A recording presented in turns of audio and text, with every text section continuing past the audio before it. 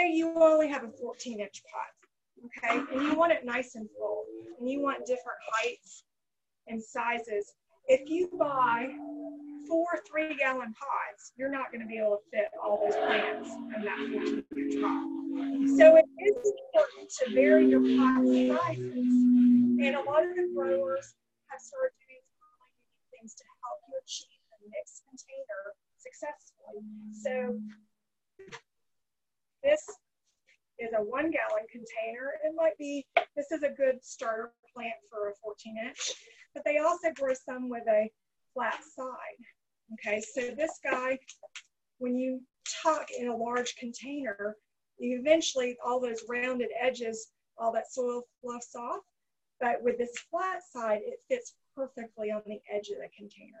So look for these, and you see I have different sizes of them. And I also look for like the little terrarium plants, like the little 2-inch, 4-inch. Try to vary your sizes of color if you're gonna like really try to do a mixy mix container so that you can easily fit them in the vessel you intend to use. And that way you can get more plant material to the edge and more color popping out at you. The other thing is people, if you have a front porch, that front side might get full sun and the back side gets shade. So it's perfectly okay to have the front with sunny plants and the back with shady plants. We tend to think, you know, all full sun and we're going to rotate that pot. But if that pot is a concrete urn, you may not do that. And if you notice that the back side of your container is shading out and dying out, just go with it. Know its conditions, and you can put some begonias and other shade-loving plants on the back side. And if they're all complementary in texture and color, you're going to have great success. And you're going to enjoy it looking out of the house just as much as your neighbors are looking into the house, right? So that a lot of people don't think about, but that's one of the top questions I get is, why are my plants dying? You know, I rotate the pot, why are they dying? Well, maybe you're not rotating enough, but do you need to rotate? Maybe just put shade on the back and sun on the front. So think about your conditions. It's kind of like a mullet. Party in the front, no. Business in the front and party in the back. So another thing, after COVID and everybody shut down, I noticed, of course, that hit right in our growing season of spring. So this is when I'm most used to working 3 or 4 jobs, staying busy 24/7. And I had to kind of reel that in and do the stay-at-home order. And it was very challenging for me. So I found that I was buying more fresh flowers from the grocery store and enjoying them in my kitchen. So that's another component that I want your viewers, your listeners to think about. You can buy flowers for yourself. Your spouse doesn't have to buy them for you. Every time I get a bunch of roses, I say, hey, Jim, you bought me roses. So I picked them out and I put them in a vase. Those are things that plant you can really enjoy at home. And obviously, we did not have gas in our parks when we were shut down. So all that pretty color eventually had to be pulled out. Not knowing when we were going to get to reopen, we filled those beds with things like ground cover. So green, like massive green beds. And at first it kind of broke my heart, but then when I saw it grown out, it was quite beautiful. It simplified the landscape for a little while. It was calming and it looked great. So don't think that you only have to have color. Green simple beds of like a mass planting, you know, if you grow one thing really well, repeat it and do it in mass, because a mass one cultivar can be just as beautiful as a mixed container, and it can evoke a different emotion.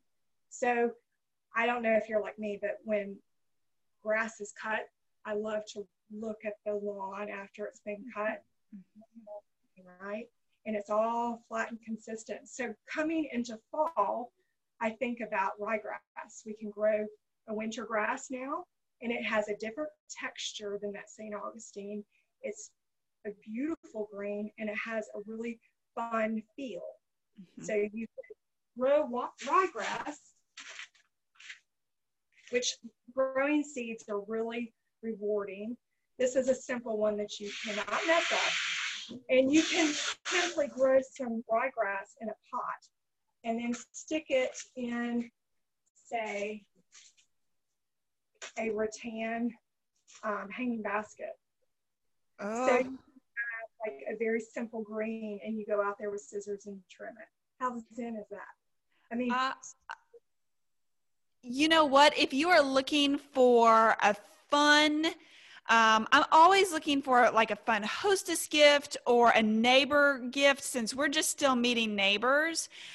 Putting some ryegrass in a Ziploc bag or a cellophane bag of some sort with a cute little note that says "plant me," and give some instructions. How fun! You can add fresh flowers to it, so it's kind of like a landscape / interior project, which you and I know we love to use plants that way.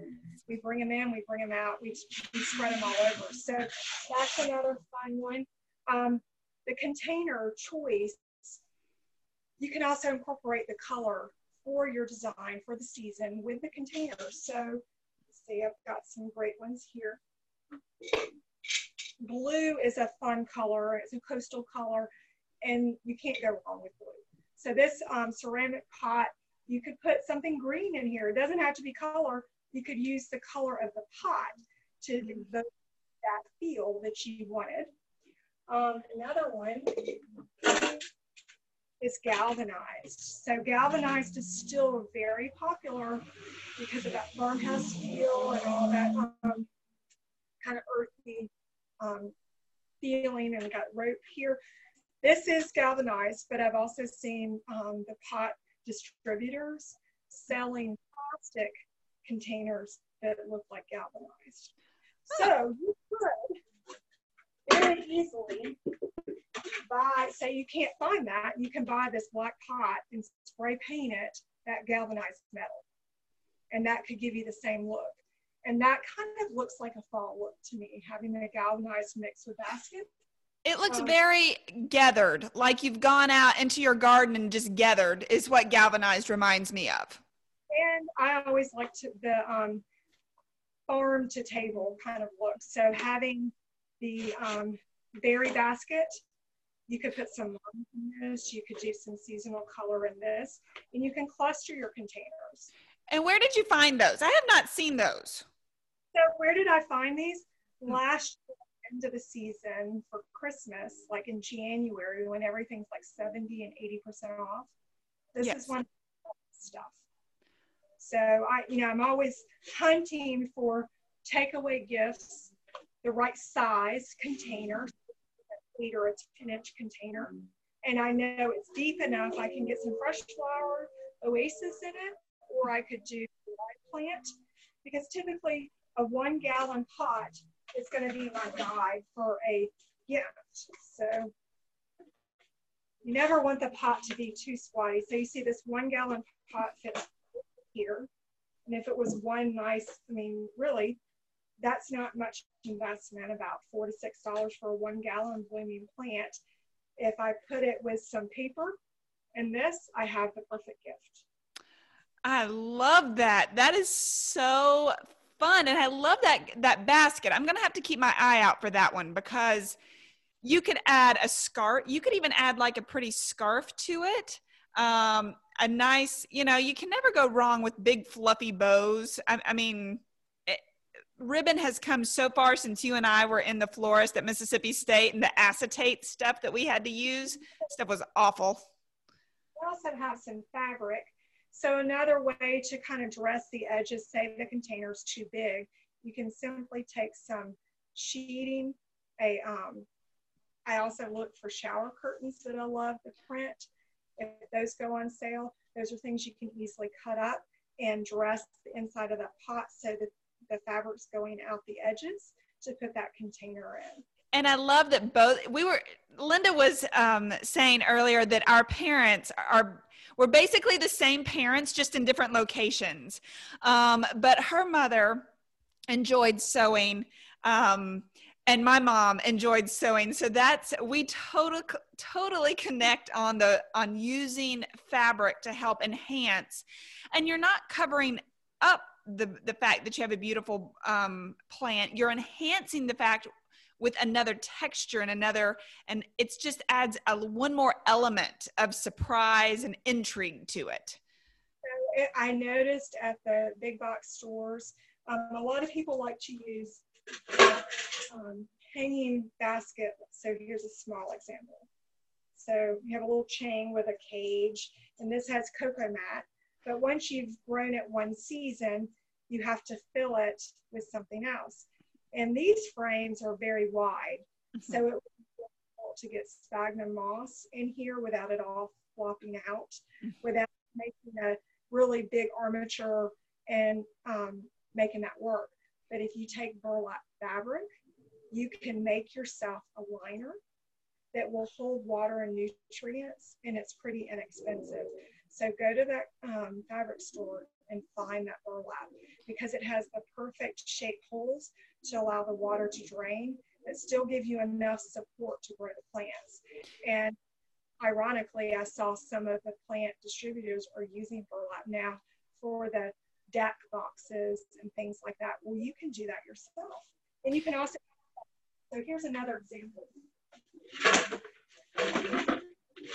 So when I do a design for a customer, I might do a custom design, I really am aware of the cost of a container, because sometimes the cost of that container is 3 times what that is. And so I want to be able to give them the most beautiful container and the most foliage and plant material. But if I just spent $50 on a container, I'm not going to make any money. So I'm always looking for a really inexpensive container that they either can leave it in, recycle the pot, or you can have these felt grow bags. And these work really well to grow in. You can grow tomatoes in them. You can add holes if you need more drainage. They come in different sizes and different colors. There's a lot of fun colors for this product. But also too, they can help hide a nursery pot. So if I have a 3-gallon pot that is doing perfectly fine and does not need to be repotted, I can simply just put this on it to hide that ugly pot. And then it just looks really nice. And around the holidays, you can put like a little belt on it, like a snowman.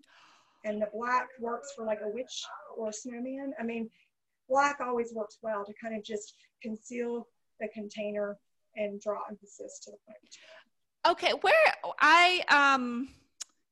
I've not seen those either. Is that an Amazon purchase? Is that a nursery purchase? Where would I find those?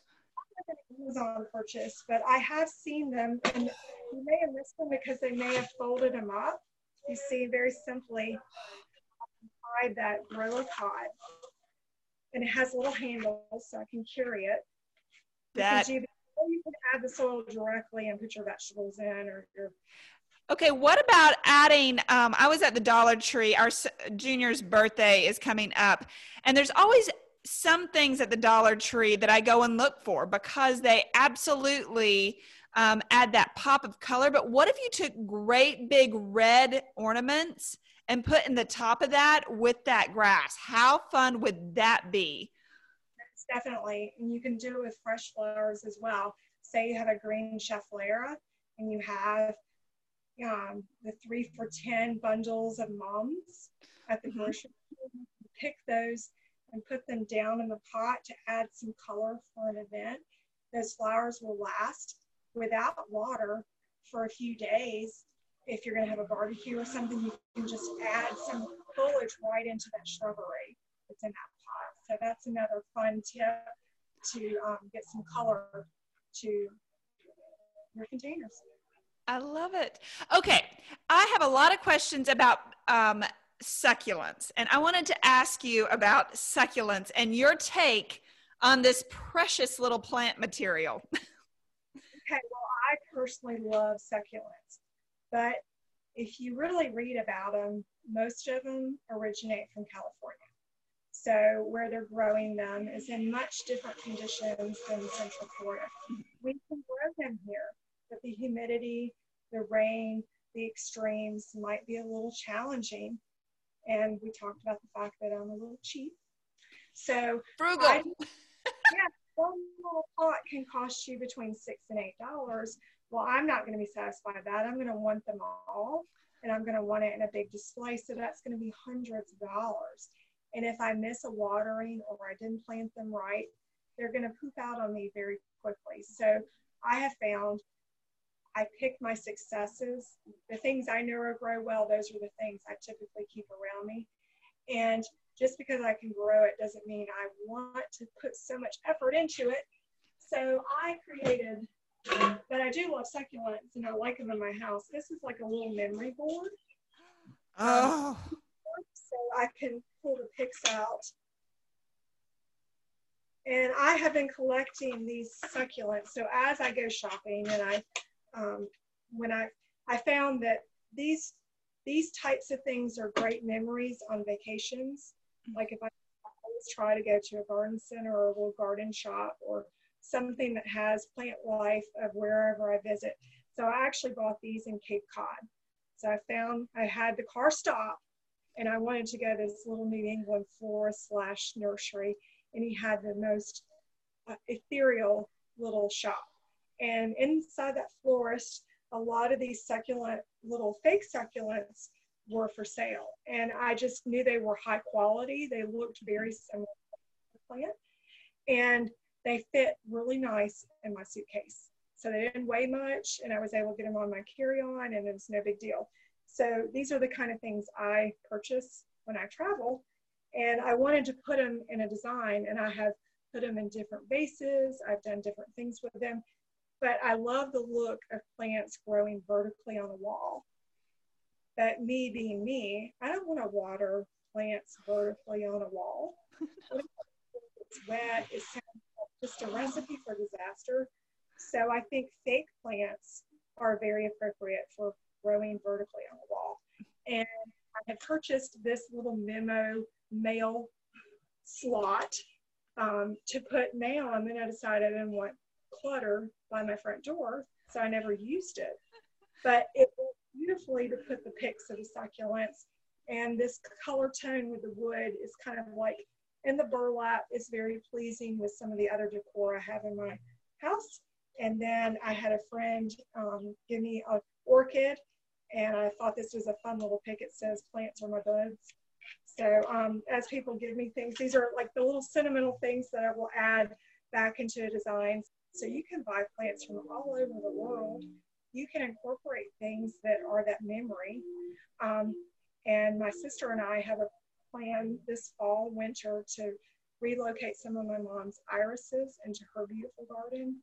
So we, always jot down notes within the season, things you see, things you want to do. You may not have time to do it this year, but you can plan for it next year, which leads me to one of my favorites is bulbs. So my last name is Holland, and I like to think that maybe my ancestors traded tulip bulbs because I love tulips, and I love all bulbs. And Linda, when are we setting up that girls' trip to Holland to go see all the bulbs? Definitely, when we can travel again, we're going. Norway too, as refreshed. So I have these caladium bulbs.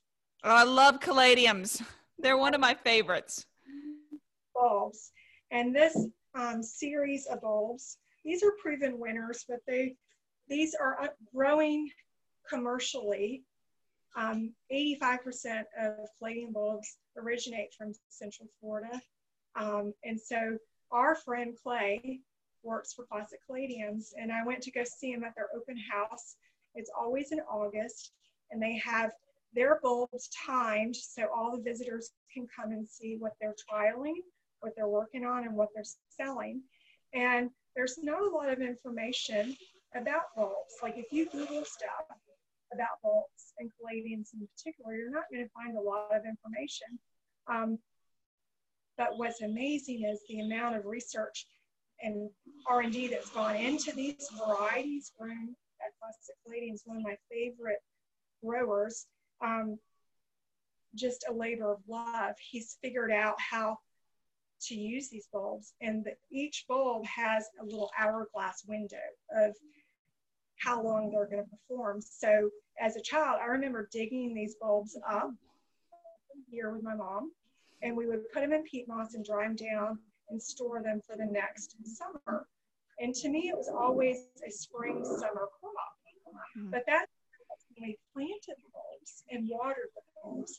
But if you were to hold them in storage and plant them a little bit later, this is a beautiful fall crop. That you may not see these plants growing in the fall in your particular garden center, but here in Florida, we can grow them in the fall. That's when they do the open house. So it was like a light bulb moment. Like you go to the open house and they have acres of these caladiums blooming, but that's not the season. Typically, we grow them in our landscape. And it was like, well, why is that? Each of these bulbs has that window of how long they're going to perform in the landscape. And then when they're done, they're done. And that's what I love about them. When you put these in a hanging basket, it's one of the scariest designs you might have. In our big baskets, we might put like 25 of these caladium bulbs in the basket, and the little eyes are poking out the side, and it doesn't look like anything. But you got to water them and moisten them and tend to them and keep them warm enough so that they'll start to emerge, because we plant them like February, March. And then by June, they would go out on show. So, you know, one day they'd be nothing, and the next day they're fully covered. Well, that just makes your heart pound with excitement when you see them finally come into color. But there's great varieties that have been developed to grow in full sun. So a lot of people think of this as only a shade crop, but some of these pretty winners, there's varieties that specifically have been bred for the characteristics to grow in full sun, which I find just amazing. And it's a whole nother way of growing a plant that, you know, your grandma grew it in a different way, but with all that breeding and research, you can try it differently in your landscape and have success. So those are the fun things. And I would say a good source for using a particular plant you love, like a hibiscus or camellia, is go to one of these plant society clubs. Some of them have Zoom meetings. You can get so much information that's not in a textbook or a publication from people that have grown those plants their whole life. So in the South, camellias are very popular. We have them growing beautifully here, but we're in fall now, so I'm thinking winter. They perform in December, so they're going to be blooming in the winter, and it's breathtaking. You know, one day it's a green shrub and the next day it's full of bloom. So these are the things that seasonality you want to incorporate into your landscape. And some of them have fun names like Yuletide, because they're time to bloom around Christmas. So it's great components that your kids would really love. Hey, the Yuletide's blooming today. I mean, these are ways you can get your family excited about working in the yard. And what exactly, what a great tip. I know that every time we move, the kids always say, okay, what are we planting here? And at this point, and I know that I'm kind of a plant, I love plants. So when we go, but they remember different flower beds and what was growing in each thing. And this is not to say that you go out and buy 6 or 7 new plant materials in each season.